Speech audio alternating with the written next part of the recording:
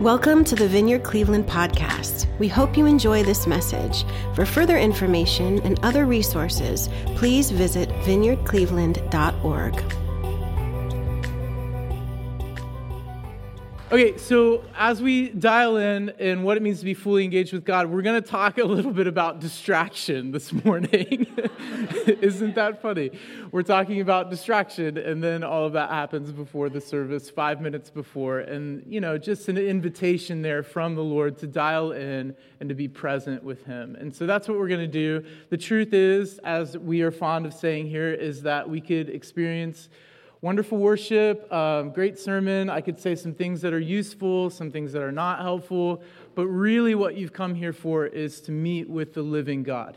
And so that's what we want to create space to do, is to meet with Him, to meet with Jesus, that there's this guy who rose from the dead, died for our sins, rose from the dead, and now His Holy Spirit, the same Spirit that raised Him from the dead, is now walking the rows and capturing our hearts and transforming our lives. He's the one we've come here to meet with. So I wanted to create a little bit of space for all of us to meet with Him in a practice that's called Lectio Divina. There's a couple of verses. They won't be on the screens, but all you need to do is just be present with God. I'm going to read them 3 times. There's 3 short little verses. I'm going to read them 3 times. And after the first time I read them through, you just want to be asking, God, what's a key word or phrase that you might have for me in these scriptures? And then the second time we read them through, you want to be asking God, why did you highlight that to my attention? What is it about that word or phrase that you're inviting me into? And then thirdly is action. What might you be inviting me into as a result of hearing the Word of God and hearing the Word of God again? So come, Holy Spirit, we just make space for you as you've made space for us to come and gather. We love you, Lord. For the eyes of the Lord range throughout the earth to strengthen those whose hearts are fully committed to Him. Draw near to God, and He will draw near to you. Cleanse your hands, you sinners, and purify your hearts, you double-minded. But I'll keep coming closer and closer to you, Lord Yahweh, for your name is good to me. I'll keep telling the world of your awesome works, my faithful and glorious God. Take a minute and ask God what He might be drawing your heart's attention to this morning.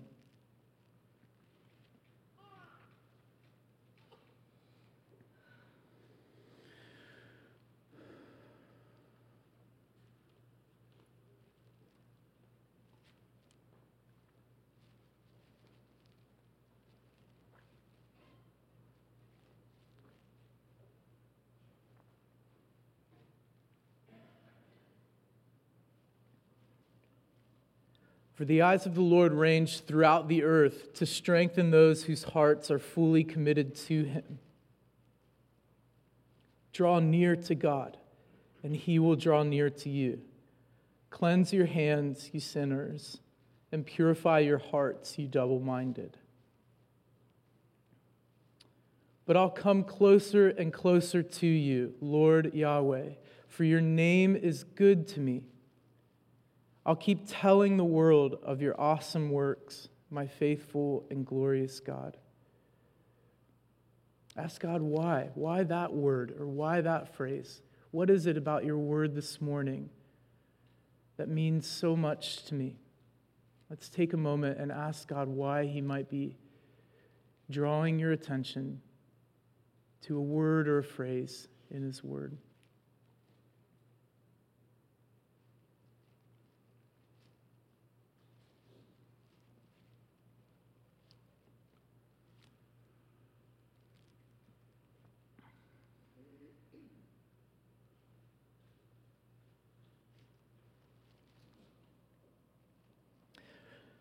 For the eyes of the Lord range throughout the earth to strengthen those whose hearts are fully committed to Him. Draw near to God, and He will draw near to you. Cleanse your hands, you sinners, and purify your hearts, you double-minded. But I'll keep coming closer and closer to you, Lord Yahweh, for your name is good to me. I'll keep telling the world of your awesome works, my faithful and glorious God. Let's ask God for invitation. What might you be inviting us into, Jesus, as we read your word?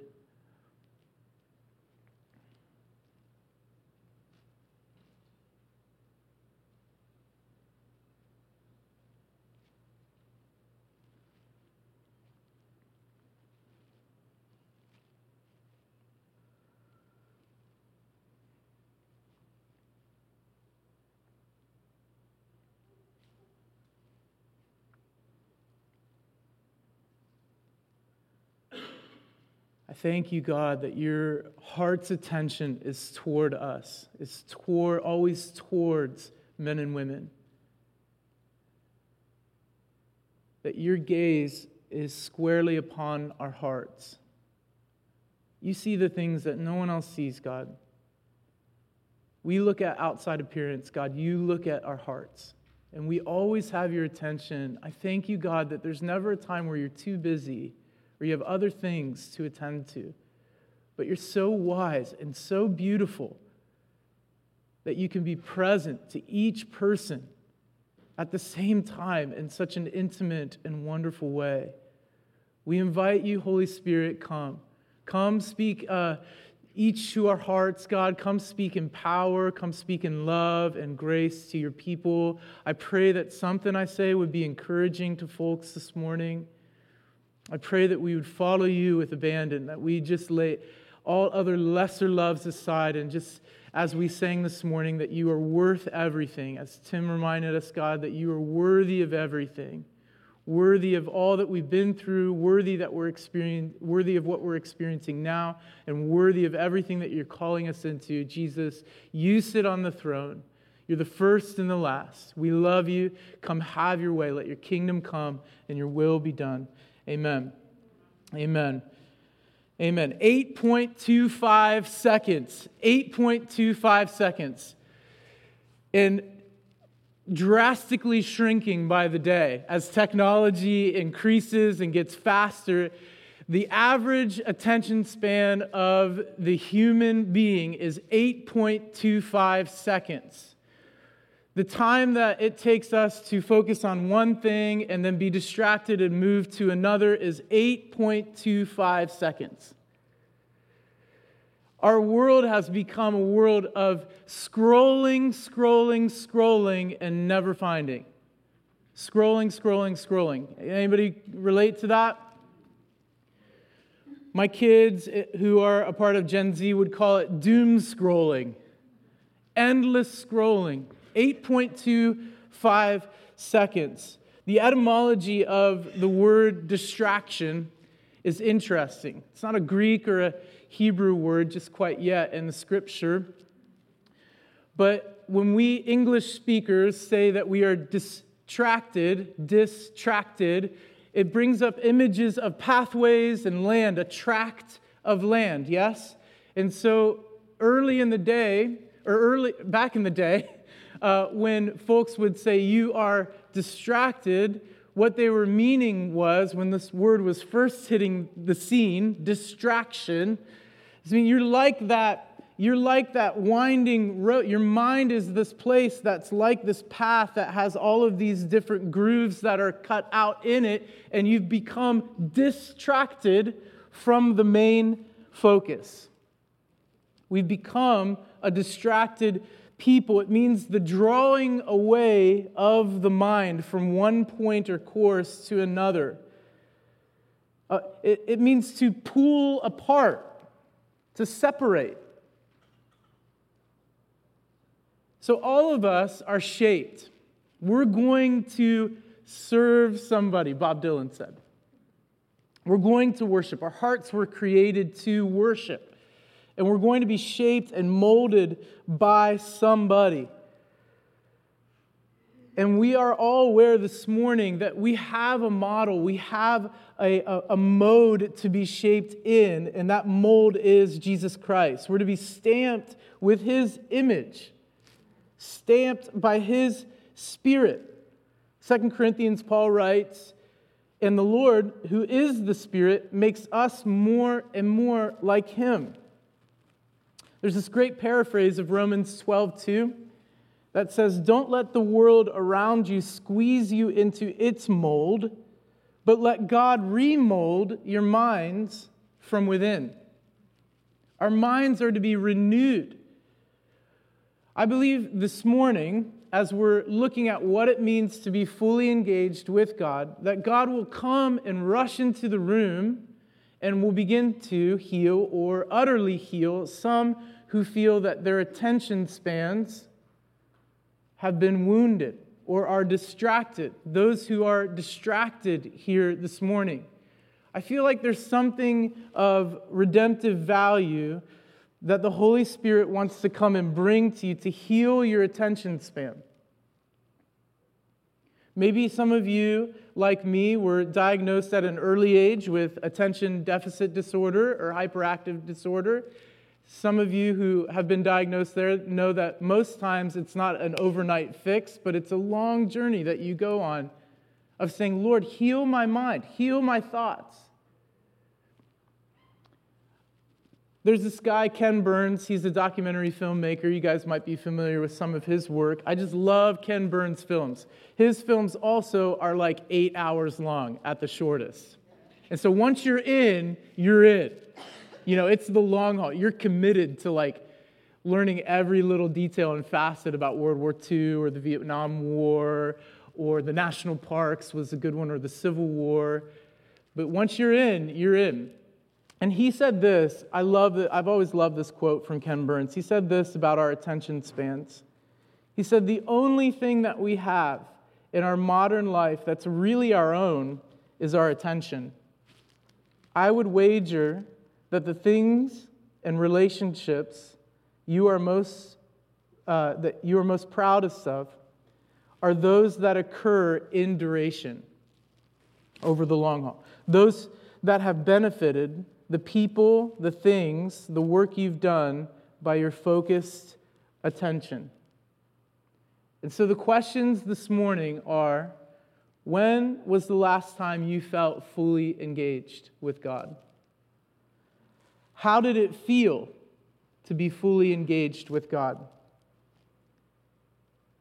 Fully concentrating on something that's important in your life. And this morning, the key verse for us is that one that we read from 2 Chronicles. It's 2 Chronicles 16:9. "For the eyes of the Lord," just a beautiful picture here, "the eyes of the Lord range throughout the earth, throughout all creation, to strengthen those whose hearts are fully committed to Him." This phrase, fully committed, another phrase for being fully present or fully engaged with God. It means, first of all, that God is going to be the primary source of power in our lives. And so when we are not fully engaging with Him, there's something of power or presence that we lack in our lives that can only be filled by Him. And so the truth is that some of us here this morning, or a majority of us, are missing out. I don't want to bring up a sense of FOMO in us, the fear of missing out. But there's an opportunity again to connect with the one who created you, the one who is fully present to you, to be fully engaged with that one. It's true, when we're fully engaged with God, we can encounter any sort of difficult circumstance in our lives, and it's God's power to lead us through that.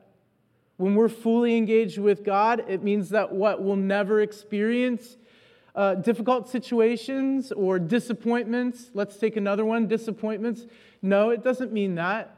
Jesus said, in this life, you will have trouble. It's not if, it's when. And when you experience disappointment, to be fully engaged with God means that God's power comes amidst the disappointment. And even there, especially there, He gives us his peace. So Paul is talking about the peace that transcends all, that passes all understanding. It's that sentiment when those who don't yet follow Jesus look in at your life and know what's going on in your life. You ever had that before? When they look in at your life and they say, how could you be experiencing this much peace when you're going through A, B, and C? Maybe the loss of a loved one. Maybe a traumatic relationship. All of the above. How can you have that much peace? And the answer may well be is because you're fully engaging and present to what the gift and blessing is amidst the disappointment. You're fully present to Jesus. You're engaging with him. What about worry, fear, and uncertainty? Does it mean that when you're fully engaging with God, you'll never experience worry, or you'll never fear, or you'll never be uncertain about the future? No, it doesn't mean that. Even and especially the most dedicated and devoted followers of Jesus will always come across seasons of worry, fear, and uncertainty. It's not that we'll never experience those things, but what it means to be fully engaged with God is that when we experience those things, God's power comes. God's power is there. The eyes of the Lord range throughout the earth to strengthen those. Do you see that? To strengthen those whose hearts are fully committed to him. Side tangent. Even those hearts who aren't fully committed to him or fully engaged with him, the grace of God rushes in there too. But the encouragement for us is, why not? Why not be fully engaged with God? Why not? What have you got to lose? It's a win-win. Because you get him at the end of the day. And that's the blessing of Jesus. It's not that he takes the disappointment away. Maybe he'll heal it someday. Not that he takes the disillusionment away, or the worry, or the fear, or the uncertainty. It's that you get Jesus at the end of the day. You get his presence in your life. You get the peace of knowing that this is only temporary, that my eternity is with Christ.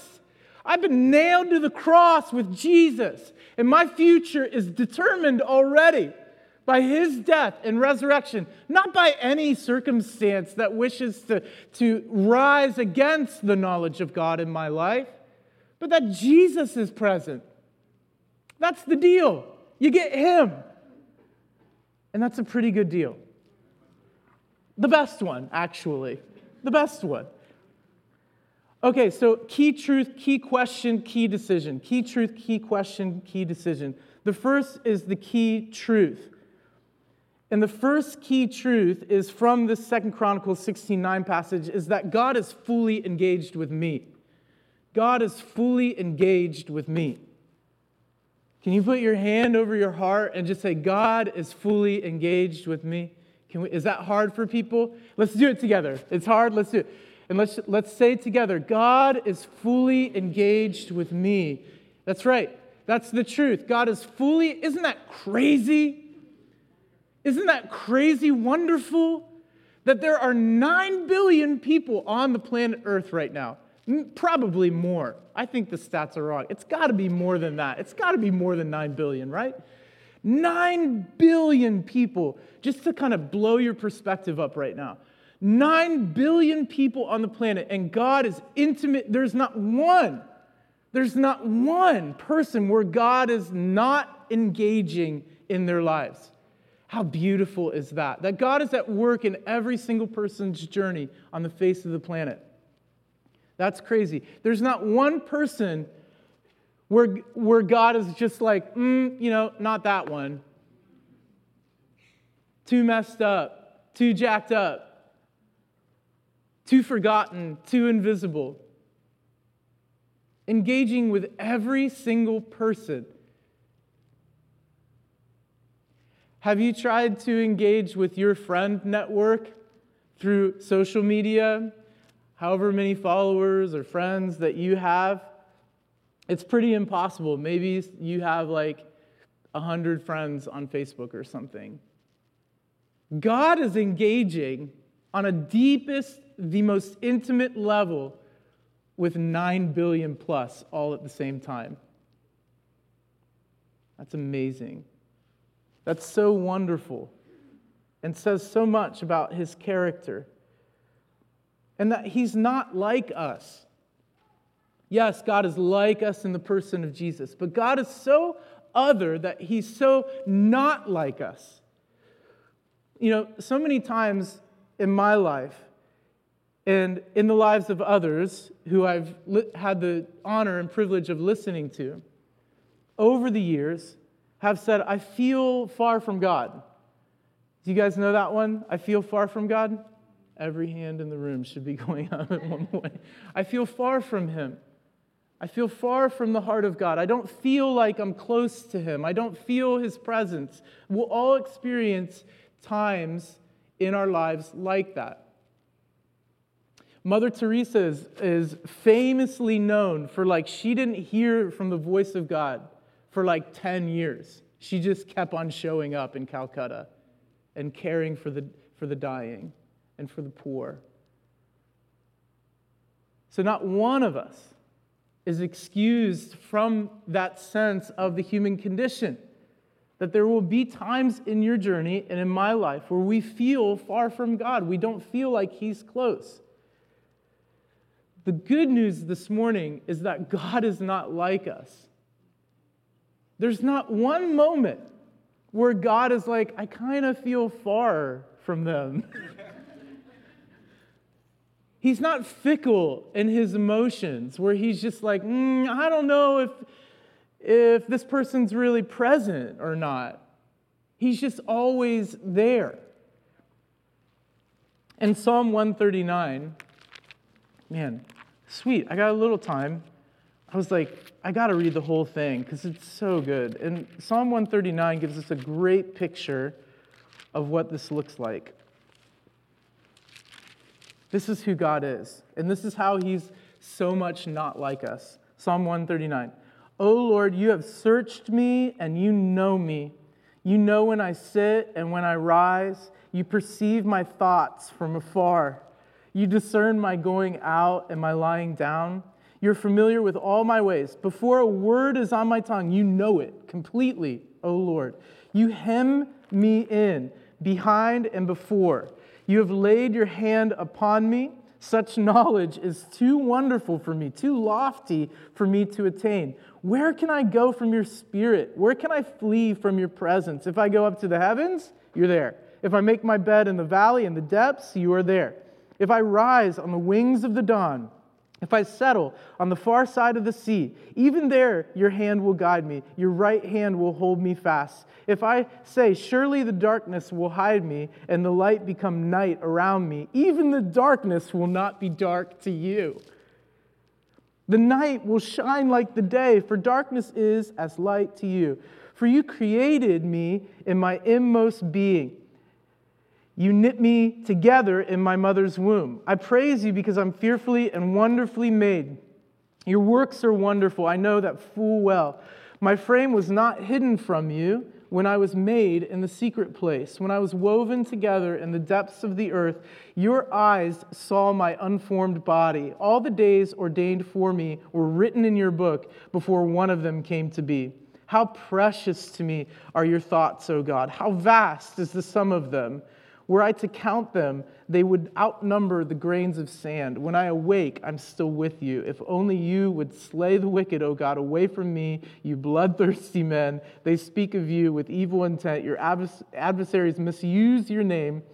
Do I not hate those who hate you, O Lord, and abhor those who rise up against you? I have nothing but hatred for them. I count them my enemies. Search me, O God, and know my heart. Test me and know my anxious thoughts. See if there's any offensive way in me, and lead me in the way everlasting. God is so not like you and I. He's not fickle. There's nowhere you can go. David says, I go up to the mountaintop, and there you are. I go down to the valley, and there you are. There's just no way. Jesus is wonderful like that. He's like that, he's just the best and the most annoying in the most endearing sense of the way. You know, S.M. Lockridge in his famous sermon, That's My King, said, you can't get him off of your mind. You can't get him off of your hands. He's the king. There's nowhere you can go to get away from Jesus. He's got you right where he wants you. He's not going anywhere. He's present and fully engaged with me. That's the key truth. God is fully engaged with me. And then at the end, David says, search me and know me. So the key question is, am I fully engaging with God? John Wesley, the founder of the Methodist movement, used to ask this question to every congregant. How is it with your soul? How goes it with your soul today? And I sit down with many of you and I try to ask you the same question. How goes it with your soul today? How is it with your soul today? This is a key question in answering the key question this morning. Am I fully engaging with God? You know, taking spiritual inventory is not only biblical, but it's a call to every disciple of Jesus. We're to be taking spiritual inventory every day. It's such a healthy thing to take spiritual inventory. To be fully engaged with God means that we're sitting at His feet every day and worshiping Him. We're forgiving those who have hurt us or learning how to become the type of people who forgive those who hurt us. We're to be speaking words of kindness to others, looking for where God's smile is and pursuing that. That's what it means to be fully engaged, and to remember or take spiritual inventory of those things in our lives is so biblical. Even my namesake, Eben. My full name isn't Ebenezer, but the Hebrew word is Ebenezer. And it means stone of help. And so David and the Israelite army waltz in and they take over some country, and then they set up this huge monument. You know that old hymn, Here I raise my Ebenezer, right? This is the stone of remembrance.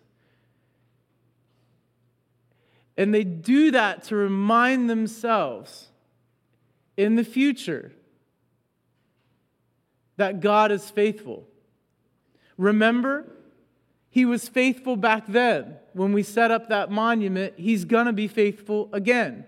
Thus far, the Lord is my help. He's helped me. It's healthy to set up these stones of remembrance in our journeys.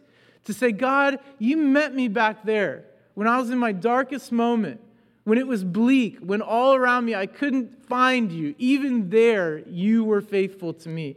So you set up this stone of remembrance. You journal it out. You remember. You praise God from that place. So when the future comes, the future trial, you can say, I remember back then you were faithful, and you'll be faithful to me in this too, because that's who you are. Jesus, that's who you are. And not only stones of remembrance, but a daily examine of where you're at with God. And this can be simply done a number of different ways, but I want to encourage you with just one way that I found helpful for my journey in the past. And this is called the spiritual discipline of the examine. And there's this guy, St. Ignatius, who introduced this to people, and it's been widely spread, and it's been super helpful in my journey. And it's just a simple process. You could take like 10 or 15 minutes before you go to bed. I wish I had it up there so you could take a screenshot of it. But there's 5 things, 5 pieces of this process, and they're really simple. And I would like to go on record to say that if you were to commit to being present with God in this way, in a daily way, that you would see drastic transformation in your engagement with God over the course of a month, let's say, or 3 months. So here are the 5. Ready? This is the examine. Before you go to bed, this could be like 10 minutes before. There's really wonderful apps out today. One's called Pray As You Go. That's a really good one. I really enjoyed the Young Adult Daily Examine on Pray As You Go. Really useful tool. It just walks you through some really cool, soothing music in the background. Bang, you're fully engaged with God. You're like, sometimes it's not that easy. I hear you. Okay, so the 5 things, right? 10 minutes before you go to bed. Maybe your head's on the pillow. 1, just become aware of God's presence. You don't have to do anything. Your day is done. All of the stresses, the anxieties, the responsibilities of work or parenting, those are done. You're just alone with God. Your head's hit the pillow, and you're breathing, and you're just present. The goal here is just to be present with God. God, make me aware of your presence. Okay, and once you receive a sense of God's presence, and maybe you don't call it that. Maybe it's just like, okay, I feel a little bit calmer than I did before. Run with that. You sense God's presence. Next, you review your day with gratitude. Just take a moment and say, God, these are the things that I was grateful for today. But review the whole day. Not just good things, but bad things too. Bring those with gratitude before God. That's a little bit more tricky. But as God leads you in kindness, you review the day with gratitude. And then the third thing is that you pay attention to your emotions. Pay attention to your emotions. How did I feel when I was on 480 and that guy cut me off? How did that make me feel? God cares about that. How did I feel when I spoke to my child in a way that was unkind? How did that make me feel? How did that make him feel? How did that make her feel? How did it feel when my spouse said this to me? So we pay attention to our emotions. Fourthly, we choose just one of the things from the day, and we pray from it. Okay, God, I felt really mad. I felt angry when that guy cut me off on 480. Would you help me with anger? I just have realized recently that I've got a really short fuse. God, you're long-suffering. God, you're patient. You're kind.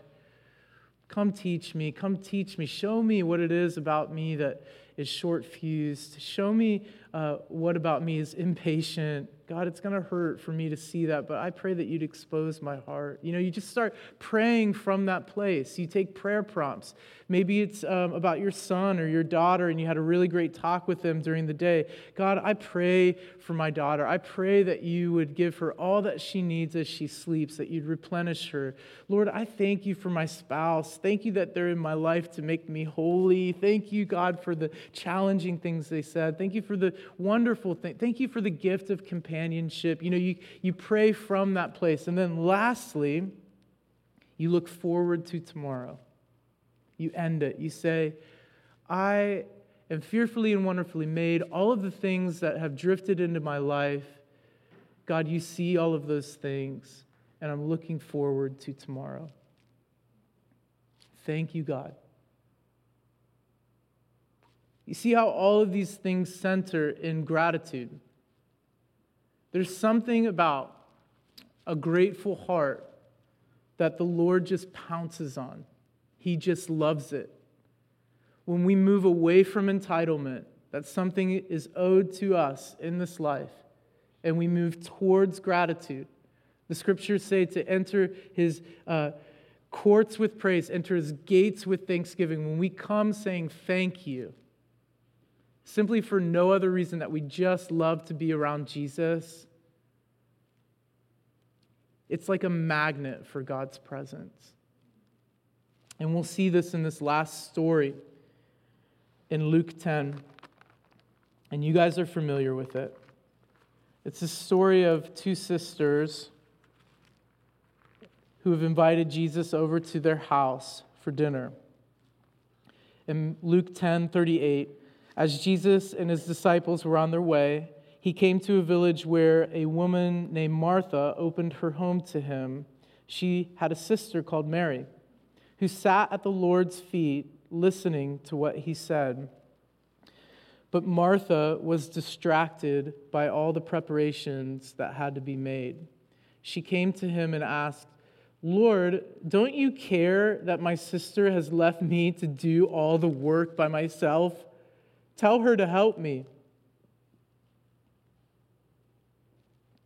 Martha, Martha, twice. The Lord answered, you are worried, frustrated, upset about many things, but only one thing is needed. Mary has chosen what is better. Weird translation. Mary chose the good thing. Mary chose the best thing, and it will not be taken from her.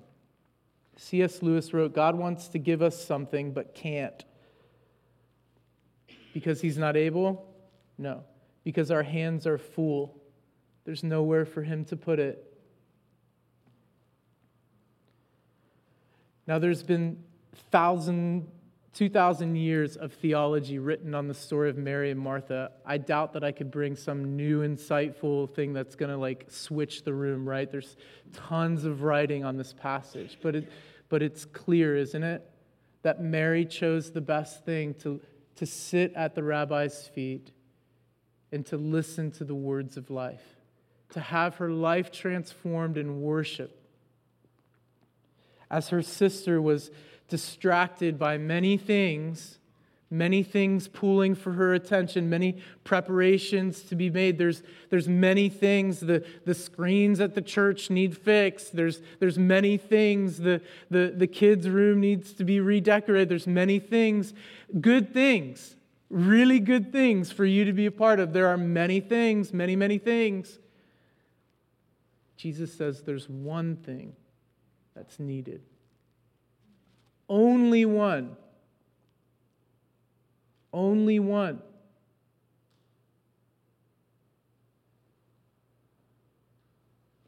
And Mary chose correctly. Mary chose to prioritize sitting at Jesus' feet above every other thing. I mean, for a minute, let's just put aside what this means culturally, that a woman, not a man, is sitting at the rabbi's feet. Let's put that aside. This is very countercultural, and Jesus says she's doing the right thing. She's doing the best thing. Let's put that aside for a minute. That's important. Let's put aside the fact that there were other people in the room, and she was the only one who did the thing. There were other people there that night. It just wasn't Mary and Martha. There were loads of people wherever Jesus went. There were other people there. Mary was the only one who chose what was best.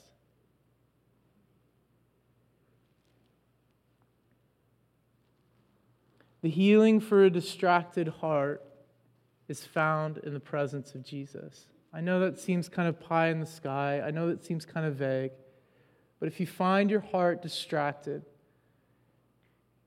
and we all have over time, in different seasons, your mind's racing. You can't shut it down at night. Anybody familiar there? You can't sleep.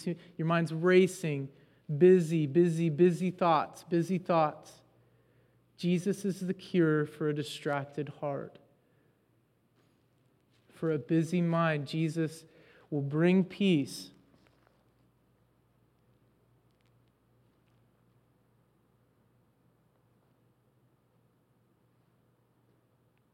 Martha, Martha, the Lord answered, you're worried and upset about many things, but only one thing is needed. Mary has chosen what is best, and it will not be taken from her. All of these things that crowd our heart's attention, our mind's attention for God, all of these things, Jesus looks at you and he says, all of these things are not needed. In the most beautiful and powerful way, he says only one thing is needed. And Mary got it right. I don't know about you guys, I don't want to get it wrong. You know, you're in your 20s and your 30s, and you're like, I got time to get it right. You hit your 40s, 50s, 60s, and you start to say, I can't afford to get this wrong. I have to get this. I have to get this one thing. And the cool thing about Jesus is that it's never too late. That we're at whatever state of mind you are in, however distracted, for however long you've been distracted, however long the mind has been busy, other things, lesser loves clamoring for your heart's attention, that God meets you in that space. He's faithful to meet you there.